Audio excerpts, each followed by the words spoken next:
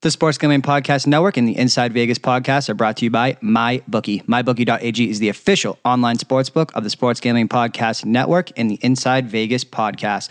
With the Masters coming up this week, MyBookie.ag is running a great promo for all of you. 50% refund on your biggest Masters bet. For example, if you bet $1,000 on a guy like Tommy Fleetwood, Tiger Woods to win, and they will give you 50% back if that bet does not hit. And again, as always, enter promo code SGP50 for a 50% deposit bonus up to $3,000 today.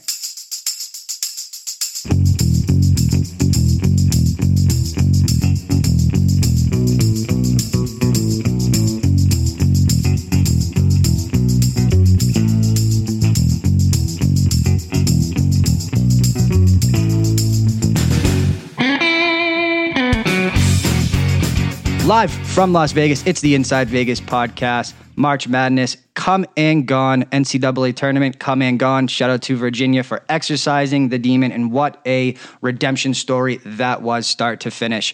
That doesn't mean that basketball is over here, and to me, there's only one mind that was worthy of talking NBA playoffs with, my friend Eric Rosenthal. You can find him on Twitter at Eric Sports. He is one of the new co-hosts for the DraftKings Sports Gambling Podcast, Between the Lines. You can find that on Twitter at Between Lines DK as well. And Eric's going to be joining us to talk all things NBA playoffs. Can anyone dethrone the Warriors? Does anyone else even make worthy of a bet to potentially sell as a cash out, prop swap, any cash out options that you guys may have at your specific books yourselves?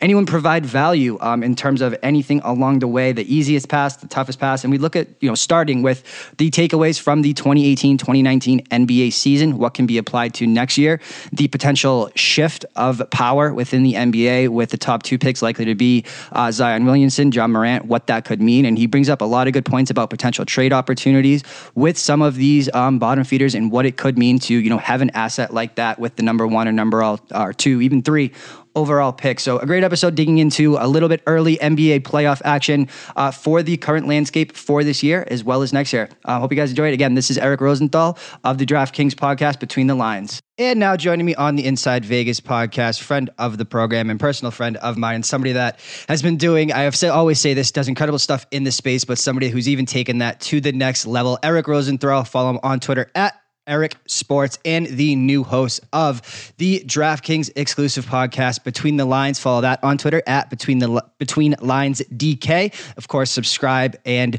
all that good stuff where your podcasts are found. My man, first of all, I think we should start with the biggest news of kind of a while for you in doing this venture with DraftKings and being that exclusive podcast for sports handicapping when it comes to them. So first of all, let's start there, man. How is everything in your world, and kind of how did this opportunity kind of come up for you to start this new venture with a company like DraftKings? It's going great. I'm thrilled to be doing this with DraftKings. They've been super supportive of me and the team making this podcast happen, and it's just going to get hopefully bigger and bigger and better as we add new features, and eventually we're going to be live on video each day. So it's been awesome. DraftKings, came to me and pitched me on a show, and I was all on board, and we made it happen rather quickly. And it's been just an amazing experience so far. But I gotta say, I miss doing podcasts with you. We did many with each other. Yours on mine, you on mine, me on yours. And during the football season, is always a lot of fun. I miss talking to you in general. I miss talking football and sports, and I'm excited to do it again for this pod. Yep, and for this one, I'm going to let you really take this because, as I've said time and time again, basketball definitely, or professional NBA, definitely not my forte. I think that I can find the, Tankapaloozas of the world. I can kind of see some spots of value, some total-driven stuff like that. But largely, look, you can't do every single sport by yourself. You'll absolutely burn yourself out when you're going to do this as a professional at this level. I know you basically cover absolutely every single sport, and basketball has always been kind of one that is, maybe how I feel about baseball. You're most passionate. I know you coach it, do a lot of things in your community with basketball. What kind of led you to, seeing, growing that passion for the sport and kind of, incorporating it into your life in terms of your personal life and all that type of stuff as well? And then how did that translate over into the NBA, DFS, handicapping, all that type of stuff? I don't think I had a choice. It's who I was since before I could walk or talk. I think I used to, when we would drive around, my mom would drive me around, I used to point up at the 76 station and just say ball, ball, ball every time. they had that big ball around. I would watch games at 1-2 years old, and just every time someone would dribble, I would just say ball, ball, ball, and then I'd stop. Or my mom would change the channel. I'd cry. So it was just ingrained in me before I could even walk, and it's a lot easier for it to be your job when you love it and you're passionate about it. I'm watching freaking the Knicks against the Bulls on a Tuesday. They literally play tonight, but I'll watch the Knicks and the Bulls on a Tuesday, some terrible basketball. And it's not, work like it is for other people. I mean, I'd much rather watch Denver, Utah tonight, and I will. But it's a lot easier to do the work when you enjoy it. And obviously, it's still work. It's still tough. It's not as much fun watching the Knicks and Bulls game 80 or 81, but then it's how you get your value for game 82 when they're going to be tanking and you're watching players you haven't seen since college or backups in college or whatever. And it's hard work, but that's how you wind up getting wins. And you can win just as much on game 7 of the NBA Finals as game 82 of the regular season with two teams who have no incentive to win and started a bunch of players you've never heard of. So it just to focus 82 games a year and year round for all sports. I love that you brought that up, man, because I'm the same way, except opposite. Last night, instead of watching most of that national championship game, I watched the Padres and the Giants and the Brewers and the Angels, and I could not have been happier with that. But I want to talk about that because I think it bears mentioning. Real quick. Go ahead. Wait, I got to stop. The Padres game last night, I was watching it as well, being here down in San Diego, and I told a friend of mine, well, that's a wrap, down 5-0. The Giants were leading, and all of a sudden, what a comeback win for the Pods. Man, the Cardiac Kids, and they're a team I was actually, I want to say down on because I knew that they were going to come up, but they're doing a little bit of the Braves rendition coming up a year early, and they're saying service time be damned, we want to win. And I always, my reasoning for being a little bit down on them, not to go off on a baseball tangent, but we've seen this with Machado before when he was on the Orioles, and he's really, up until that point had proven he's not good enough. I don't want to say not good enough, but he couldn't, take a team on his back like that. And so I thought the number got a little inflated, but what they have with that rotation, Paddock all the way through, the best infield maybe in baseball in a couple of years with Machado, Urias, and Tatis, it's going to be something. They are going to be good for a very long time if things break right for them. But let's talk about that national championship game, man. As a whole, when we look at this, taking NBA aside for a second before we dig into kind of our takeaways for the season and the NBA playoff picture that's shaping up. Tournament, Virginia ultimate kind of turnaround. I know it sounds weird to say as, maybe an underdog to, as a 1 seed, but I think a lot of people thought this would be the same old UVA team despite, maybe having the best offensive team in a while. What were kind of your biggest takeaways from the NCAA side before we kind of break off into the NBA version of this podcast? Well, I had Virginia winning the tournament from the start. They were my pick. Picked them in my brackets. Picked them in my Calcutta league. Paid for them. I wound up luckily being able to finish first in my main bracket contest, which was nice. To be honest, I got lucky a little bit. I still think they were the best team, but they had sub 10% win probabilities multiple times, just over and over. Somewhat, miracles, and including the national championship. One shot, one call goes the other way, and you lose, and you're not the genius. So I don't want to take too much credit, but I did like Virginia from the start, and I thought they were the best team, and they deserved to win in the end. When we look at this, when we talk about that, I believe it was, so at different times of the games for Virginia, Purdue, they had a 12% chance to win, Auburn 5%, and Texas Tech. That odds they will win it all. When you break that down, it's absolutely incredible. It's basically a 1 in 800 when you break that down into what it is in terms of odds. Is this the worst coach? I don't want to say worst coaching, but is Duke the biggest disappointment that we will look back on for years and years, possibly of all time, for a one and done team like that? I don't think so because of the lack of 3-point shooting that they had. They just couldn't shoot the ball from 3, and that's what you do in today's day and age. And they had the Reddish injury, and they lost by a couple points, right, to Michigan State. If they lost earlier, and they easily could have multiple times, they maybe deserved to lose. The shot was from UCF was right there, and then Virginia Tech to go to overtime right there too. But I don't think people are going to look back and go like, how did they not win? The depth that they had, no 3-point shooters at all, and the injuries. It's tough, and starting those freshmen relying on them to win.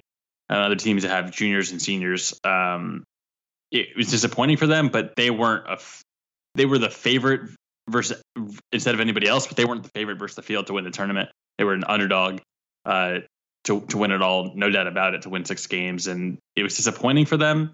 Duke fans shouldn't be happy. It's great. People can make the memes and make fun of them for losing, but it wasn't some all-time dominant team that lost when they never should have. I like it, man. Let's move over to the NBA because I know, again, he feels so much passion about this. I know we're recording this about 2 days before they have 2 more games in the season, and there's still so much up for grabs. So let's start there. When we look at this season as a whole, let's say narrative-wise, surprises, either good or bad. I mean, at this juncture, I mean, again, I know we have basically 2 games left in the season, but pretty much everything's set in stone as far as teams getting in. Is there, again, besides the East, I don't think we're going to gloss over the end of the East or the last couple of teams there. But when you look at the season as a whole, what are kind of your biggest takeaways, either a surprise, something that you absolutely thought that came to fruition? To me, I want to start with the Lakers because I think it bears mention, and not because they were bad, and I want to talk about that they were bad. I think that this was a team that was so polarizing because the narrative floated out there was one of two. LeBron is going to keep this streak up. He is, he's built his career around this streak of making the playoffs at least, or he was going to take a year off, realize that he has been, basically played whatever it is, like 3 more seasons than anybody do playoffs,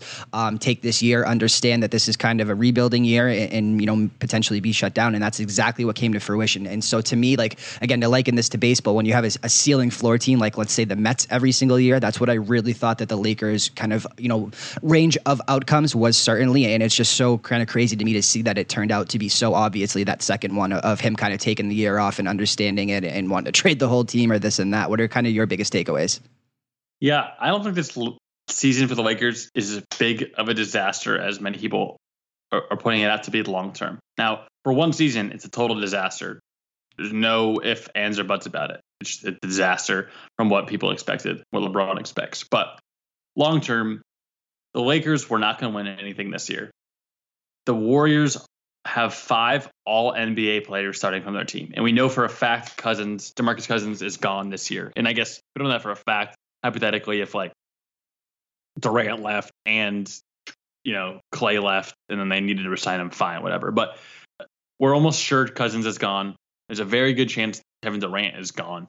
And the Lakers can look to possibly win next season. It didn't make sense to trade, more assets for Anthony Davis to get a playoff run this year or any other player.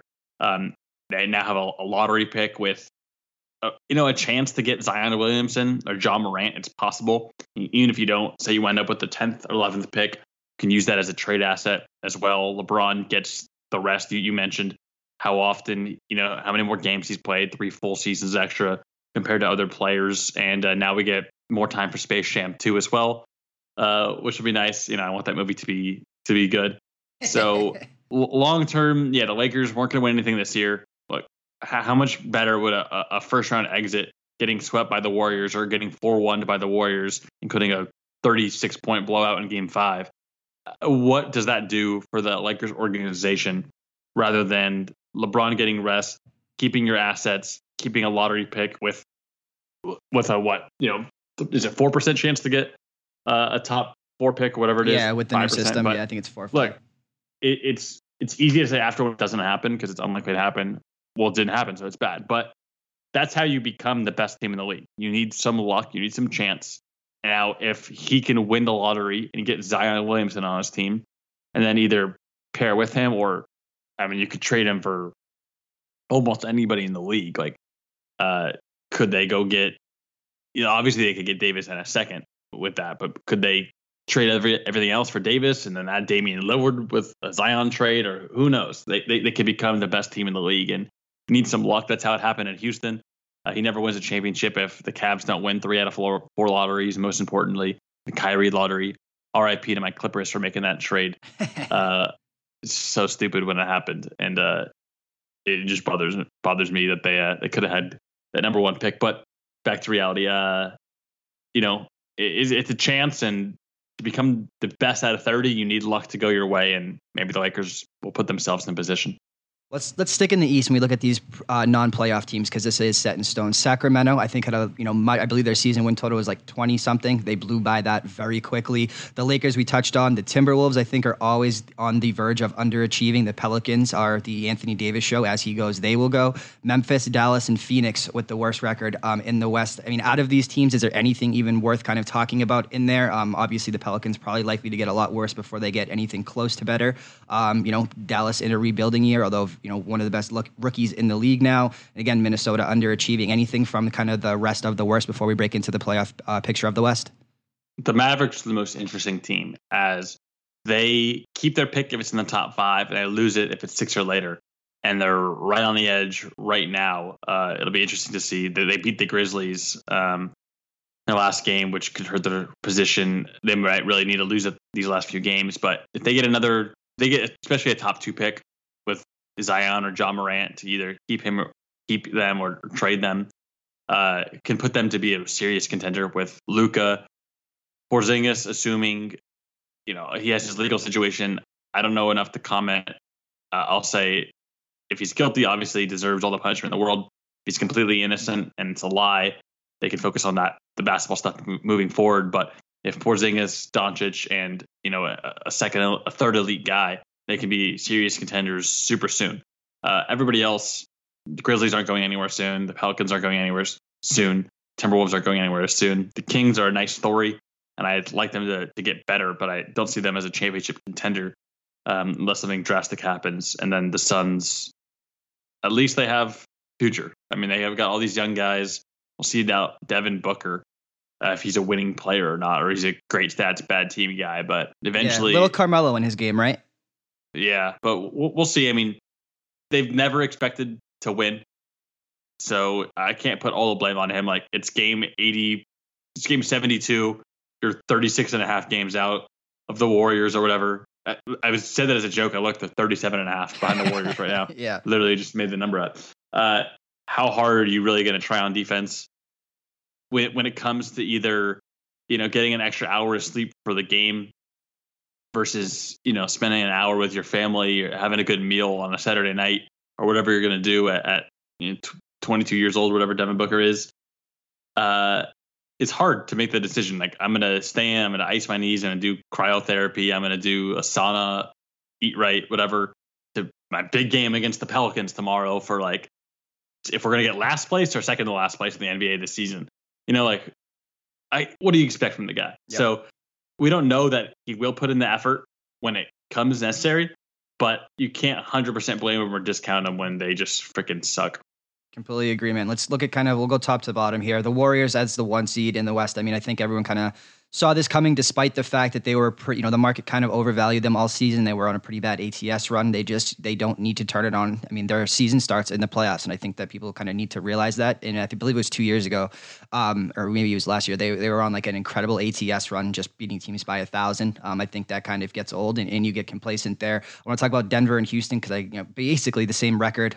Portland at 51. Let's go 1 through 4 here, and we'll break down odds after we finish this up with the West. But when we look at the top 4 teams in the West, I mean, is this Warriors and everyone else? Does Harden have a chance to turn this on? Is the upstart Nuggets, with elevation, home games, that type of stuff, having an advantage? Is this Lillard's kind of breakout time here? When we look 1 through 4, what are your biggest takeaways of can anyone of those teams beat the Warriors? Well, the Warriors are the best team. They're going to win besides an injury or something catastrophic happening. That's just what it is. Now, the Nuggets at 2, I don't think they're the second best team. I think the Rockets are the second best team. I think everyone wants to play Denver if they can get it in that 6, 7, 8 range. It'll be interesting to see if someone tanks. I would. And I think somebody will try to tank if they can into that slot to play Denver at whatever they finish, if that's 2 or the 3 spot. Houston has the upside. We saw the over 27 threes. They could have beat the Warriors last year. Are they the same team as last year? No. The Warriors are better. The Rockets, I think, are worse, even if people think they have the potential to be just as good. But the way they shoot 3-pointers, the amount of 3-point shots they take, and their design is how to beat the Warriors. All year long, Daryl Morey and that team thought, how do we beat the Warriors? Because they know, look, we have to beat, if it's the Nuggets or the Thunder or the Spurs or whoever the heck, in the first couple rounds. to win the championship. But we have to design everything on how we beat the Warriors, because if we game plan how to beat the Nuggets, build our team around that, like, okay, we won, and then we're going to get just destroyed by the Warriors. They have a game plan. They have a strategy. Everything they do is how to beat the Warriors. And I think they have a realistic shot at doing it. Like I said, the Warriors are just going to win because they're just better in the end. But when you shoot 65 3-pointers, sometimes 31 of them are going to go in. And if 31 of them go in, the Rockets are going to win any game. They play the right way to beat an overwhelming favorite. And they could lose as a favorite, the Rockets too, the way they play, but they can beat literally any team just the way they play. So I wouldn't, if I had to pick any team to come out of the West besides the Warriors, it's the Rockets, no doubt. I think they have a substantially better chance than any other team to beat them. Is there anything worth talking about with OKC, the Spurs and the Clippers? The Spurs, of course, always a good story. Popovich, the consummate. One thing you can count on, much like the St. Louis Cardinals, is the Spurs going over their season win total. And for me, I have this man crush on Paul George, and I think he's just so ready to break out and be an MVP again. Much like Giannis was the reason I bet Giannis so heavily for MVP. I'm a huge narrative guy, and guys eventually break through. And when George was up there as like the second or third favorite, I was like, oh my God, this is going to be the one year, because I didn't bet it this year. Any other team out here have a chance when we look 5 through 8 in the West, or not even worth talking about, truthfully? Sorry, I left out Portland, by the way, but I think they go down in the first round to Utah as long as that matchup happens. I think Utah's the better team in general. The Nurkic injury, obviously, for the Blazers is hurtful. I just see Utah advancing to the second round. And if Utah, I don't think it can work out, but if they can avoid the Warriors in round 2, I think they could definitely advance to the conference finals. But it looks like they're going to have to play Golden State. The Thunder obviously have a shot. I don't believe in them, but with the talent of Westbrook and George, the way they play defense, and you can always get hot from 3. Like, it's the easiest thing to turn around is just luck from 3. Guys who shoot 31% can randomly shoot 42% from a series. Like, if they're left open, it just is what it is. Now, it's probably not going to happen, but it can. And if you can play defense at a high level, which that team can, Paul George, I think he's out of the MVP race. Clearly, it's down to Giannis and Harden, but the next tier guys, Paul George near the top. He's the best player on that team, not Russell Westbrook. I don't think there's even an argument for that anymore. That they have a shot. The Clippers are dead in the water, and it looks like they're going to get the 8 seed, having to play the Warriors, which is just even more dead in the water. It stinks as a Clippers fan. I kind of wanted the lottery pick if we were going to get 8 and get destroyed by the Warriors, but it's a good story. Maybe it can help get Kawhi Leonard, possibly Kevin Durant, which I don't think. I think Kawhi's the guy that they're targeting and most likely to get in the offseason. Other than that, not much to talk about with the Spurs. They are who they are. They're going to play the game the right way, but I just don't think they have the talent. Clippers are going down for sure. Whoever they play, bet against the Clippers. They will not win the first round series. I think Nuggets over Clippers would be a good bet, good value for anybody. And then I think that's about it with those teams. Let's look at the West odds, and I want to tell you, I want your opinion on which one makes the most sense from just in a vacuum to win, if it's worth the price that you have to lay. And again, I know it's going to be a little chalky when we talk about the Warriors, but for me, there are a couple blind bets that I place every single year, again, because I have a secondary market like PropSwap available to me out here, and that's Patriots to win the AFC, Patriots to win the Super Bowl. When LeBron was in the East, it was the Cavs to win the East. It's Alabama and Clemson, despite the price, because no matter what, it's going to shorten. And the Warriors certainly fall into this as a team I'm going to blindly bet to win the West and to win it until it proves not profitable here. So let's do this. We'll do the Warriors minus 350. Is that a better price to win to take the West, or would you take minus 200 to win the championship? Rockets plus 300, Spurs 50-1, Jazz 25-1, Portland 100-1, Thunder 20-1, Nuggets 25-1, and Clippers 150-1. Best value that you could potentially hedge or sell for profit. And then is it Warriors at minus 350, or would you take them all the way for minus 200? Can you give me the Rockets? Rockets to win the West is 3-1 plus 300. I have no interest in that at all. 3-1 is just not high enough. I think they have a shot, but that's just absolutely ridiculous. They could lose in the first round. I don't think they will, but yeah, if they have to play the Thunder in the first round, those odds are not going to be high enough to get plus 300. Then they have to win the second round, possibly on the road at Denver, which will be shorter odds. And then on the road at the Warriors, like plus 300 is total nonsense. Mm-hmm. Even if you think they're going to win it. That's just bet it series by series. Bet your money on the first series, then take that money on the second series, then take it on the third, because plus 300 is crazy. Utah 25-1. They can somehow, I guess they have to play the Warriors round 2, right? But I like Utah 25-1. I think they're going to get into that second round. So I think that makes a lot of sense at Utah 25-1. Have a team in the second round and hope something happens. You can either sell on prop swap, hope they split one of the first 2 games or something, and then sell it on prop swap, or maybe they go up 2-1. We've seen the Warriors go down in series before in the past, although I think it's unlikely this year. 25-1, just good value. If anything on the board, nobody else interests me at all, especially the Thunder at 20-1. That's just too short too. They have the talent, but if they have to play the freaking Rockets, at the Thunder, at the Warriors, you're going to get way better odds betting it series by series. So, how about Portland 100-1? I got no interest in Portland. Okay. I think they're an underdog in the first round. I think they're going to get lambasted in the second round. And just have me back on to look dumb when Damian Lillard is celebrating his first NBA Finals MVP if you want, if it happens. All right. And then, so last question, Warriors minus 350 to win the West, or would you rather them to win it all at minus 200 if you had to make one? I'll just take win it all. I think obviously they're an overwhelming favorite. If they make it to the NBA Finals, it's weird. The Bucks, that's a 60-win team. We just don't trust them at all. But I don't know. If they get through the West is so much better than the East. The Warriors are an all-time great team. Giannis in the NBA Finals, he hasn't been there before. He's never won a playoff series. Obviously, hypothetically, he would get there. And then if it's the Celtics, I love the Celtics, but they're not going to beat the Warriors. Sixers actually have the talent and size to beat the Warriors, but it's just not going to happen in their first year. And then the one team I'd give the best shot in a 7-game series would be the Raptors. But either way, assuming the Warriors make it there, they're healthy, there's more time between games in the finals, and just the best team's going to win out, assuming that the Warriors make it to the finals. All right, well, let's switch over to the East. Or you know what, let's do this. What is your one biggest takeaway, either surprise or something that stood out to you when we look at the West this year? Is it just the LeBron factor of him taking out? Is it what Russell Westbrook has been able to do? The Nuggets kind of rapid rise here, Utah coming up. What is kind of your biggest takeaways from the West before we move over to the East? The things shaped out pretty much how I thought they would. I thought the Warriors were the best team. I picked the Nuggets for the second best record.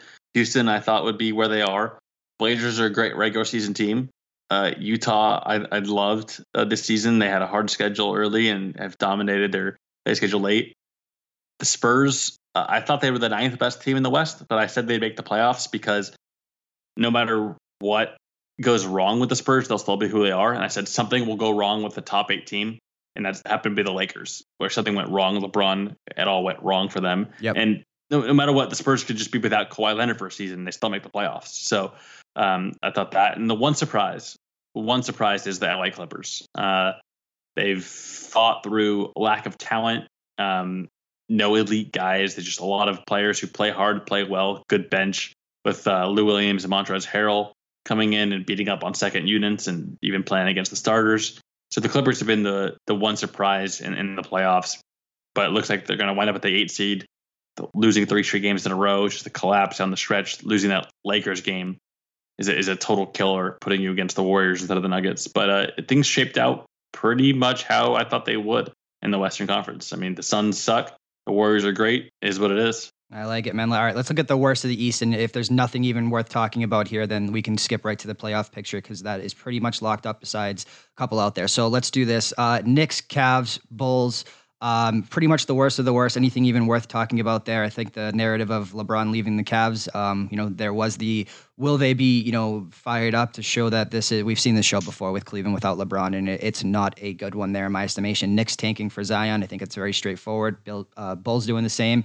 Atlanta, look, Trae Young is everything we thought and even more. Washington, disappointing as kind of always. Dwayne Wade's final season, 38-42 with still an outside shot at the playoffs. Charlotte, 38-42 with Kemba, same thing there. And Detroit, currently holding the 8, but I'll lump them in here right now at 39-41. Anything we're talking with kind of the worst of the East, knowing that none of these teams really have a shot at anything? tank for Zion, Morant as a backup. The landscape of the NBA might get shifted based on where the Knicks fall in the lottery. Obviously, if they get number one with Zion, then they have a choice to make. If Kyrie and Durant say, we're coming, just trade that pick for Anthony Davis, and we're there, or whoever it is. Like, trade number one for Guy X, and we both sign. The Knicks have no choice to do it. They will do it. It's unquestioned. Same thing with the number two pick. So it'll be interesting. I think the whole landscape of the NBA can change on the Knicks getting number one, not just because they would draft a Zion or a John Morant, but because that gives them the opportunity to get anybody. They have all the cap space to sign whoever, and it just gives them the ability to trade for basically any player in the league. There's very few guys who wouldn't be traded for Zion Williamson. And like I said, I mentioned Damian Lillard's name as somebody too. It wouldn't really work out with the Knicks as much, but no one's talking about Lillard leaving. He doesn't want to leave, and that's all fine and well. But there was a team that gets the number one or number two pick, and the Blazers look at this. Let's just say they get swept or losing 5 games in the first round. Eventually, at some point, you got to blow it up and realize it isn't it. And I could see a Lillard trade to the right team for the right pick if it happened. But other than that, just call me on draft lottery night. I completely agree. Look, Detroit, Orlando, a little bit of a surprising story there, although it's just at 500. I mean, the Nets 41-40. I did know some, pretty sharp professional people that were big on the Nets this year, and that kind of came to fruition. Again, not that it takes much to get the 6th seed in the East. Indiana 47-34. Let's start there before we go to the top 4 teams, just because I think there is obviously such a drop off despite the record. And we'll talk about Boston at length in a minute. When we look at Indiana at 47, technically only a game out from Boston. But before we break into everything that happened with Boston this year, Pacers, Nets, Magic, Pistons, I know we touched on them a little bit. Anything worth noting there as far as playoff runs to make it in the East, anything like that?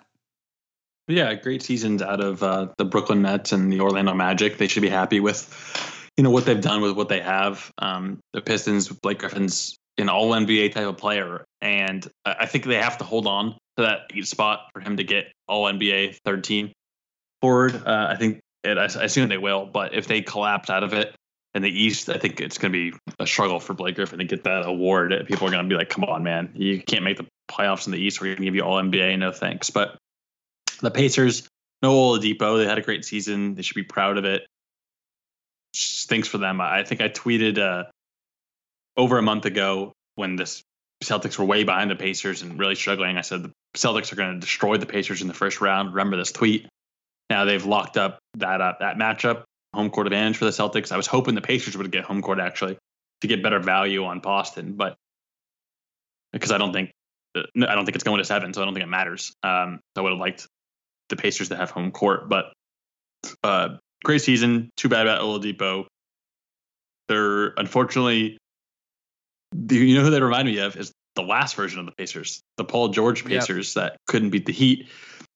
Nothing to their fault. They just weren't good enough as the other teams. And even with Oladipo coming back next year, the Sixers are going to be better. The Celtics possibly better. The Bucks should be, I don't want to say necessarily better in like a record or whatever. It's hard to do a 60-win season again, but they'll be, elite, and who knows what they can do at free agency. I think the Pacers are in a situation where they're going to be, like the old Hawks, really good, have good regular seasons, but not be able to get it done in the playoffs.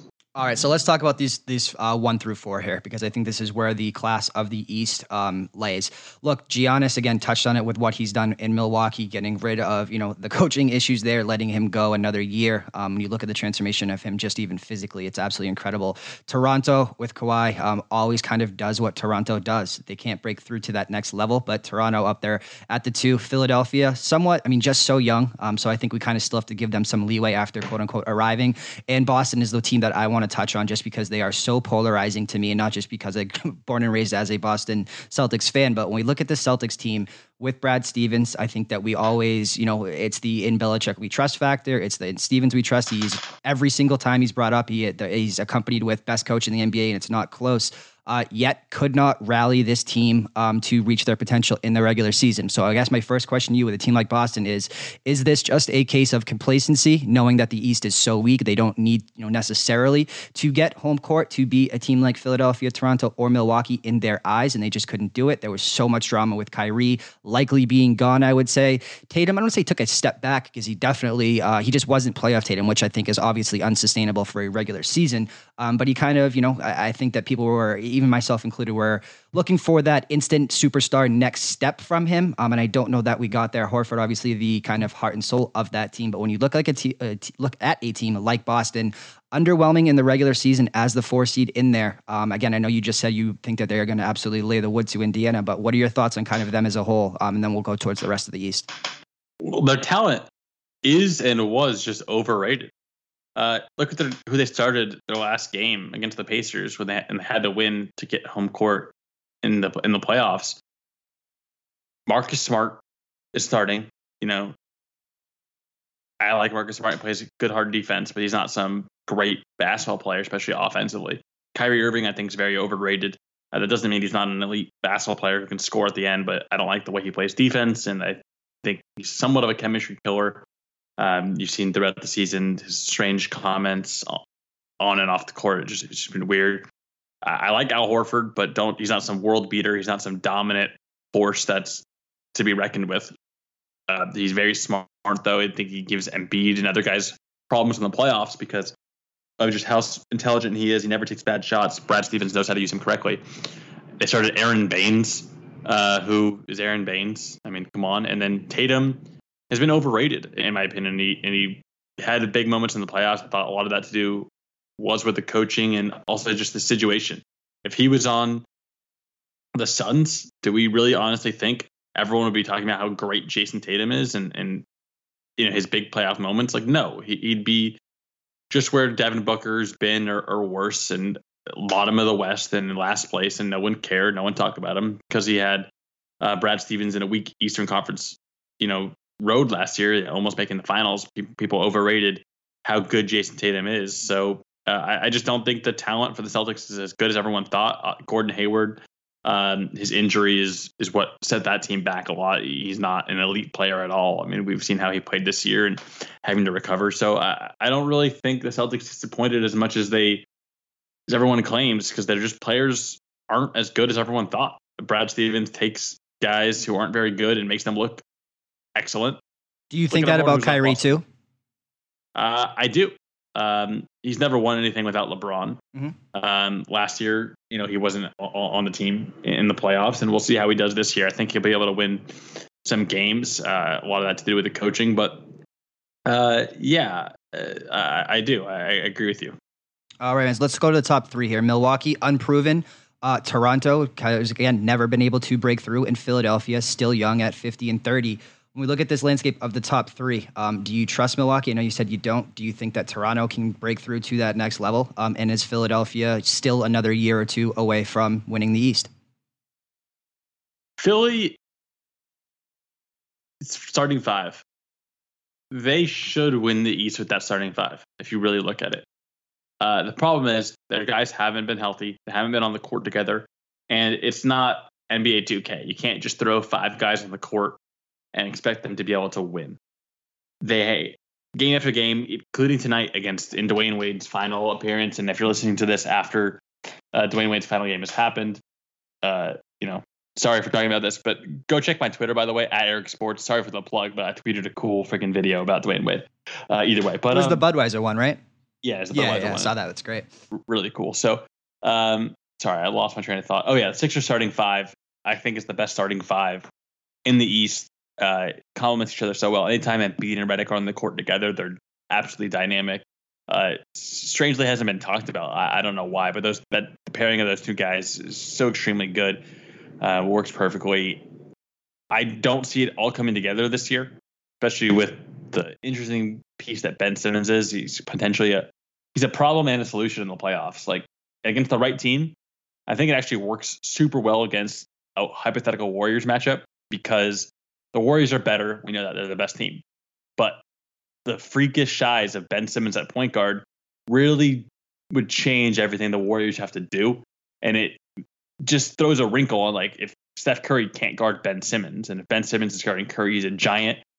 Now, maybe Curry just winds up destroying him, and they put obviously Clay on him, and then they put Curry on Redick, and maybe Redick's just running around screens all game, and he has to chase him around. Yeah, maybe that backfires for the Sixers, but maybe it works out where they can beat him. But in a lot of matchups, I think it can hurt them too, and we'll see that against Toronto and Kawhi Leonard in the second round.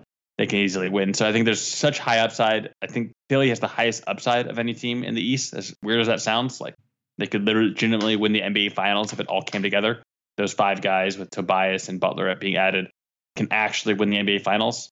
Don't think it's going to happen. But sorry, enough about Philly. I forget exactly what your question was. No, just talking about the top landscape when we look at the top 3 teams. Milwaukee, do you trust them? Toronto, can they break through? And Philly, are they still a year or 2 away? So Milwaukee has faced the easiest strength of schedule of any team in the past 6 years. Wow. In the NBA, and by a pretty wide margin. But they've also destroyed teams, and they've won so many games by double digits. I don't have the stat in front of me, but it was like crazy amount of wins by double digits this season, and everybody who wins that many games by double digits makes the NBA Finals or even wins it. But it's weird how much, like, everyone's like in love with the Bucks, They're so great. They're so great. And the Raptors are 3 games behind. And Kawhi's played, 58 games this year? Mm-hmm. Is that correct? I don't know what the number is, but he's missed a good amount of games. And if Kawhi was fully healthy and playing every game, like, maybe the record's the same. Maybe, 2 of those losses or 3 of those losses turn into wins. I just don't get why we don't talk about Toronto the same way. Like, even just the last couple of weeks, they've lost multiple games by like 1 point or in overtime. And if those go the right way, they have 60 wins too, and they're just as good. I don't know. I like them. I like Kawhi Leonard in the playoffs. He's just a world beater, and him guarding Giannis would be a heck of a series for sure. So I think they have legit shot. That doesn't mean Milwaukee's going to lose. I'm not some Milwaukee hater. They're not an overwhelming favorite to me. Even if they do wind up running through Boston and beating whoever, they can lose at any moment for sure to any of the top 4 East teams. All right, same question to you for the East then when we look at these betting odds to win. Let's start the favorite, the Bucks plus 125, Toronto plus 225, the Sixers 4-1, Celtics 4-1, Heat 500 to 1. I'm going to talk about that. Magic 100 to 1, Nets 200, Pistons 200, Pacers 100. Is there again, in a vacuum, who do you think wins the East? And then one that is probably the best value, although the top 4 are very close. When we talk about the Bucks again, plus 125, Toronto plus 225, and the Sixers and Celtics at 4-1. Yeah, in a vacuum, I guess I'll go with the Bucks. They're the favorite for a reason, but those odds are just ridiculous to me. You're telling me, I mean, first of all, they have to win the first series, which they might. I mean, I'm sorry, not they might, they will. But you have to have it happen before it does happen. So that's one thing. And then hypothetically, they have to beat the Celtics, and then whoever survives between the Sixers and Raptors. That just makes no sense at plus 125 to bet at all. I cannot imagine betting plus 125 on them to win the East. Bet round by round. You're going to get better value. Parlay your money up for sure. I cannot recommend more. I'll take minus 150 on them losing if you'll give it to me or anyone else out there listening wants to, because even if they do win the East, I'll make money with prop swap or hedging or hitting up the DK Sportsbook, whatever it is. I'm pretty sure I'll make money that way. Can you tell me the odds for the Raptors, Sixers, and Celtics again? I think you said Sixers and Celtics are both plus 400. Nope. So the Raptors are plus 225, and then the Sixers, Celtics plus 400. Yep. Yeah. So Raptors, a little more value there at plus 225, especially getting home court in the second round against the Sixers. Sixers at plus 400 if everything comes together is right there. I do like the Celtics. I think those odds are too short. Like, the odds are in line with what I think, but I'm so high on the Celtics that it's weird that I'm extremely high on them and I have them around plus 400. So if I'm extremely high on them and those odds are there, it's probably not the wisest decision to bet on them to win the East. I mean, I'm higher than I'd say 95% of people, and that's still where I have them. So maybe there's some way you can bet the first round, them to win it 4-1 or something, or game by game, them to blow out the Pacers. There's more value there. But the Sixers at plus 400 is a much better value than Milwaukee. You know, almost 4 times. They're not 4 times as likely the Bucks to win the East as the Sixers are. I think that number's too high, especially with when it all comes together and Embiid gets rest game to game, and they just have a huge starting five, and hopefully for their case, finally all ready and playing together. All right, man. Well, let's look at this from a championship perspective as well as kind of what could happen on the playoff front for the matchups before we get you out of here. And before we do that, as always, Sports Gambling Podcast Network and the Inside Vegas podcast brought to you by MyBookie.ag. It is Masters Week upcoming, NBA playoffs, a great time in sports, and MyBookie.ag is offering a 50% refund on your biggest Masters bet. For example, if you bet $1,000 on Tommy Fleetwood to win, they'll give you back 50% of it if it doesn't hit. Enter promo code SGP50 for a 50% deposit bonus today. So let's look at this again, moving this over from the East and West over to win it all. Let's again, I know a couple of things aren't really set in stone, or a lot of them for matchups when it comes to this. If things break, let's just say how you kind of envision them from, let's say, the East. Who has kind of does the Bucks, the Raptors, Sixers, or Celtics? I just truly don't think anyone else can come out of the East. Do any of those teams have kind of the easiest road, the hardest road of teams that could really test them and surprise them?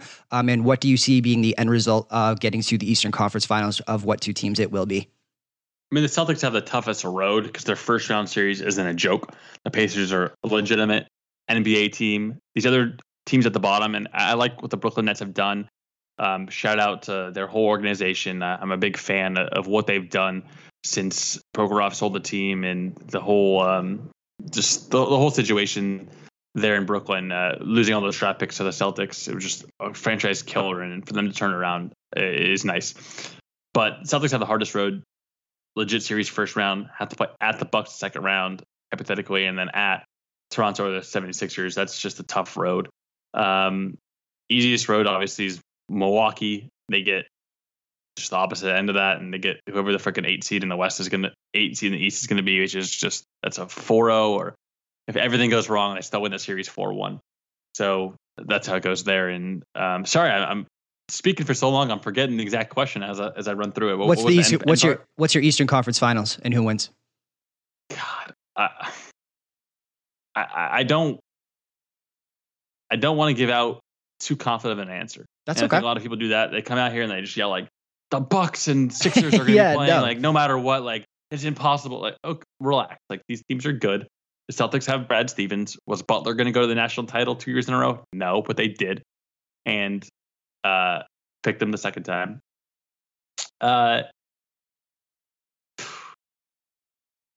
going to go. Oh man, I'm going to go Bucks Raptors, with the Raptors going to the NBA Finals. But I would be 0% surprised if Brad Stevens led the Celtics to the NBA Finals. I wouldn't be surprised at all if the 60-win Bucks, and maybe 61 if they win the last game, go to the NBA Finals. And I sure as hell, I said, the Sixers have the best starting 5 in the East. They have the best championship odds, in my opinion, if everything goes right, to win the NBA Finals from the East. So don't come yell at me if you're a fan. No one's going to come at you for this answer. I just wanted your opinion, man. No, but it's tough. And I think the value is betting in game and betting as things kind of transpire. You can see what these teams are, right? But also, do not bet the Bucks at plus 125 to win the East. That's just a terrible value, and I don't care if they sweep everybody. It was just not a good decision to make that bet. So I hope you aren't on that, Christian, and gave out that advice before they came on the podcast. No, absolutely not. So, hey, but bet them live. Celtics, what do you think the Celtics Pacers first round series line is going to be? Because I'm pissed the Celtics have home court advantage. When I think that it's the Brad Stevens factor, the playoff, much like the Warriors, they're going to have that price built into them. And if they don't, I think it's a tremendous amount of value, like you said, because this is like the Warriors. I think that they have the ability to really flip a switch. And when you talk about where they were to where they are, just from a logistics or just from, an eyes on them standpoint, I think that their stock has almost never been lower. So when we look at this, I think that we could potentially get some value here. And when I look at, so Celtics 4-1, and then Pacers 10-1. So you're probably looking -2. No, you don't think it could be any lower than $2, right? -200. If it's -200, We are going to have an emergency podcast. All right, -4. What do you think? Let me know what you're doing, because we're going to be hanging out in Las Vegas with a large bet. When you look at it, though, the Pacers are one game. They have the same record. They could potentially finish the season with within one game of each other, though. So how high can you really make it? If it's -200, you and I are going to do a live podcast from Las Vegas. I'll tell you that much. That's what's going to happen. What would be your limit? -4? My guess is -4. Yeah. Was what I was going to say before. If it's -2, like I said, I mean, get it as fast as possible. Everyone's going to bet the Celtics. If it's at -2, like, oh my God, just I don't even know. I'm starting to think that maybe it can be lower than I think, and I actually have to do that live podcast with you in Las Vegas or whatever else, and we're going to have a good time because we're going to cash that bet in.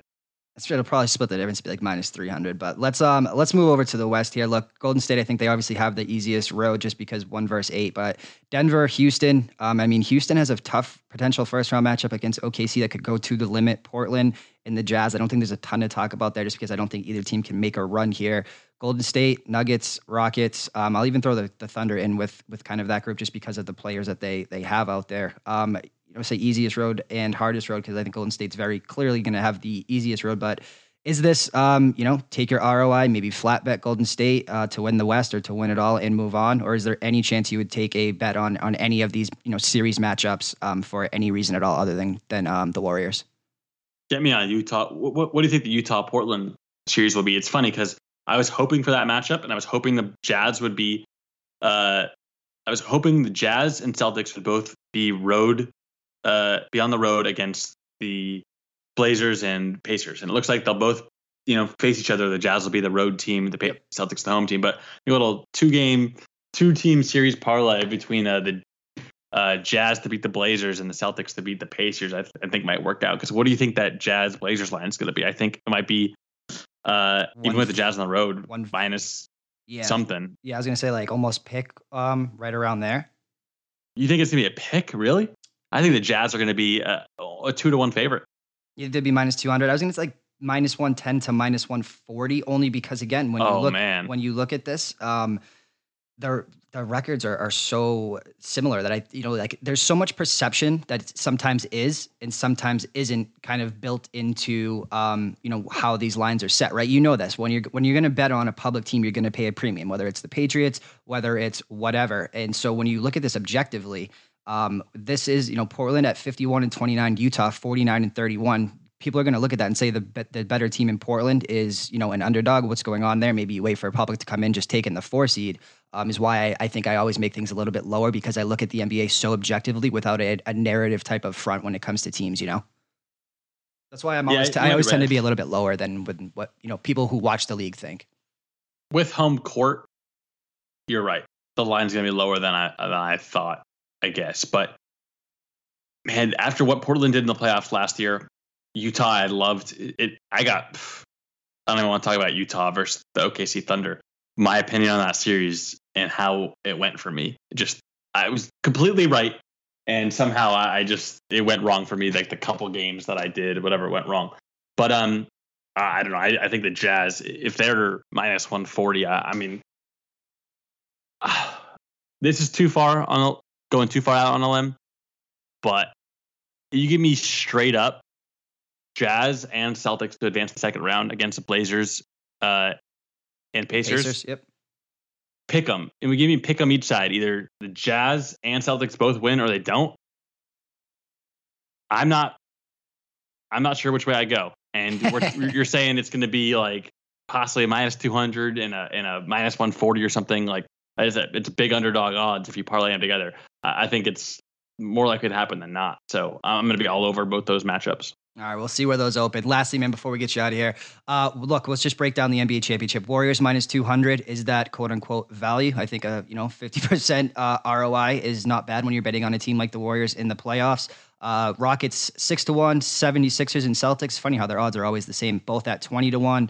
Raptors 12-1, I'm trying to think of anyone else that actually has, I believe, has a chance. Bucks at 6-1. And I can go down if you want to talk about any other long shot team here. But like I said, is this bet the Warriors and walk away? Is there a team on here that you think can make it to the finals with, if you buy now, a chance to hedge it, or will they still be such a big underdog to the Warriors when you look at specifically those East teams? I don't think they'll be a 20-1, series underdog, of course, but is it worth it to do that, or just bet the series price if whichever team of the East that you choose gets to that against the Warriors? Or do you take a shot on anarchy, knowing that the field becomes so wide open if the Warriors somehow take an earlier than seen exit?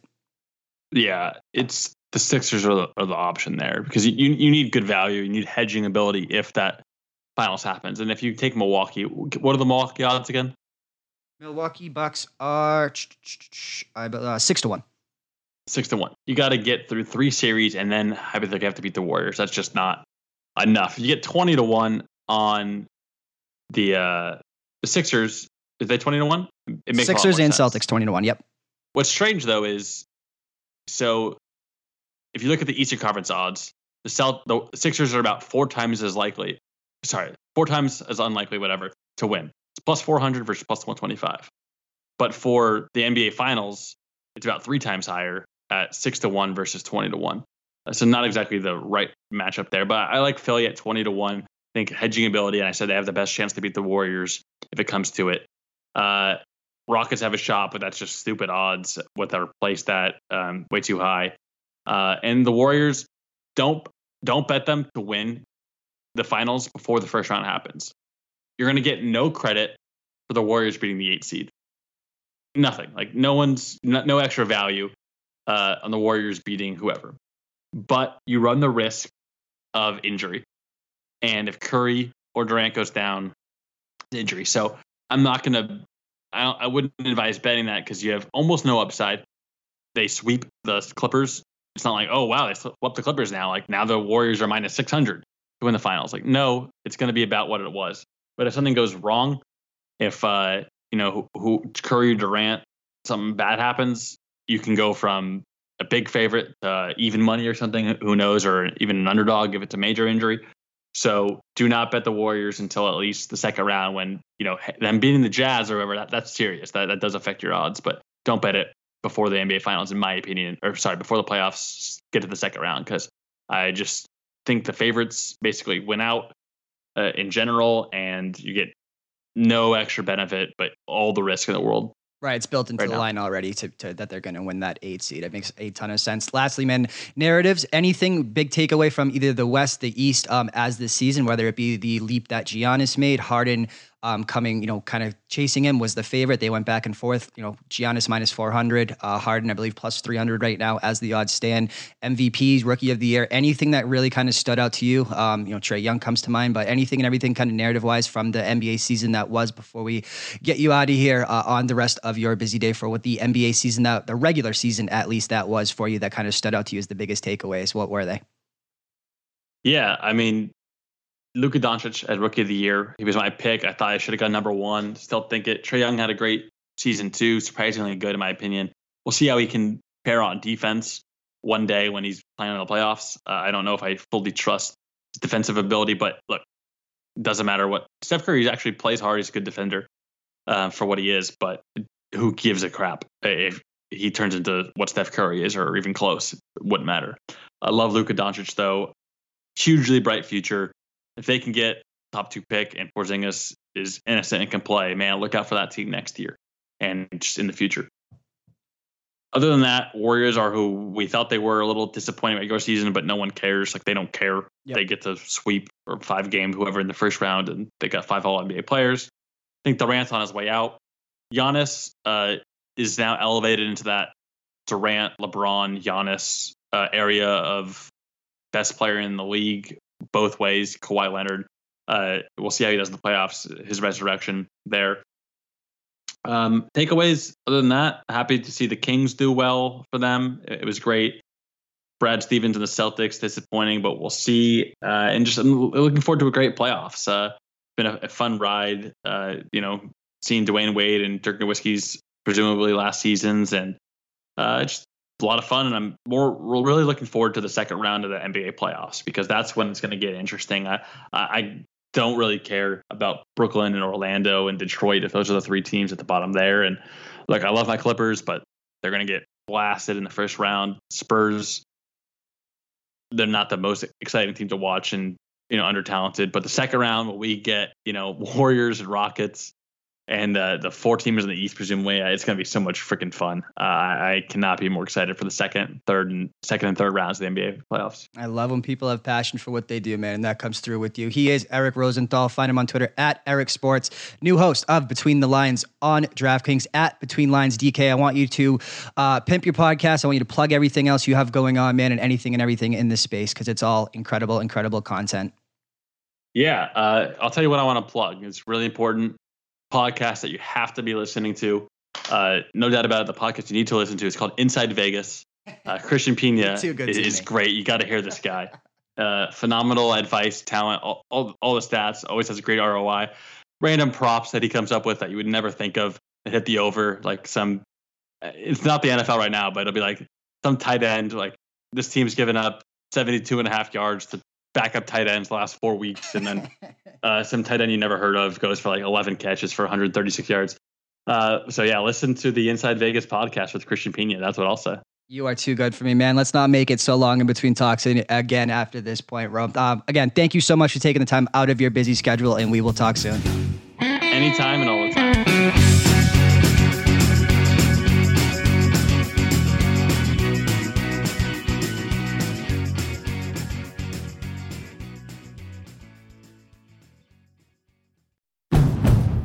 It's finally spring, and I'm saying goodbye snow, hello adventure. And during the Honda Dream Garage Spring Event, you can get epic deals on your favorite Honda model. Ready to get rugged? Then take the off-road in an all-wheel drive Honda SUV, like the CR-V, HR-V, Pilot, Passport, or redesigned Ridgeline. Want to take a spring road trip? Then check out a fuel-efficient turbocharged Civic or Accord. Say goodbye to winter and hello to a new Honda. Don't miss huge savings during the Honda Dream Garage Spring Event, now at your local Honda dealer.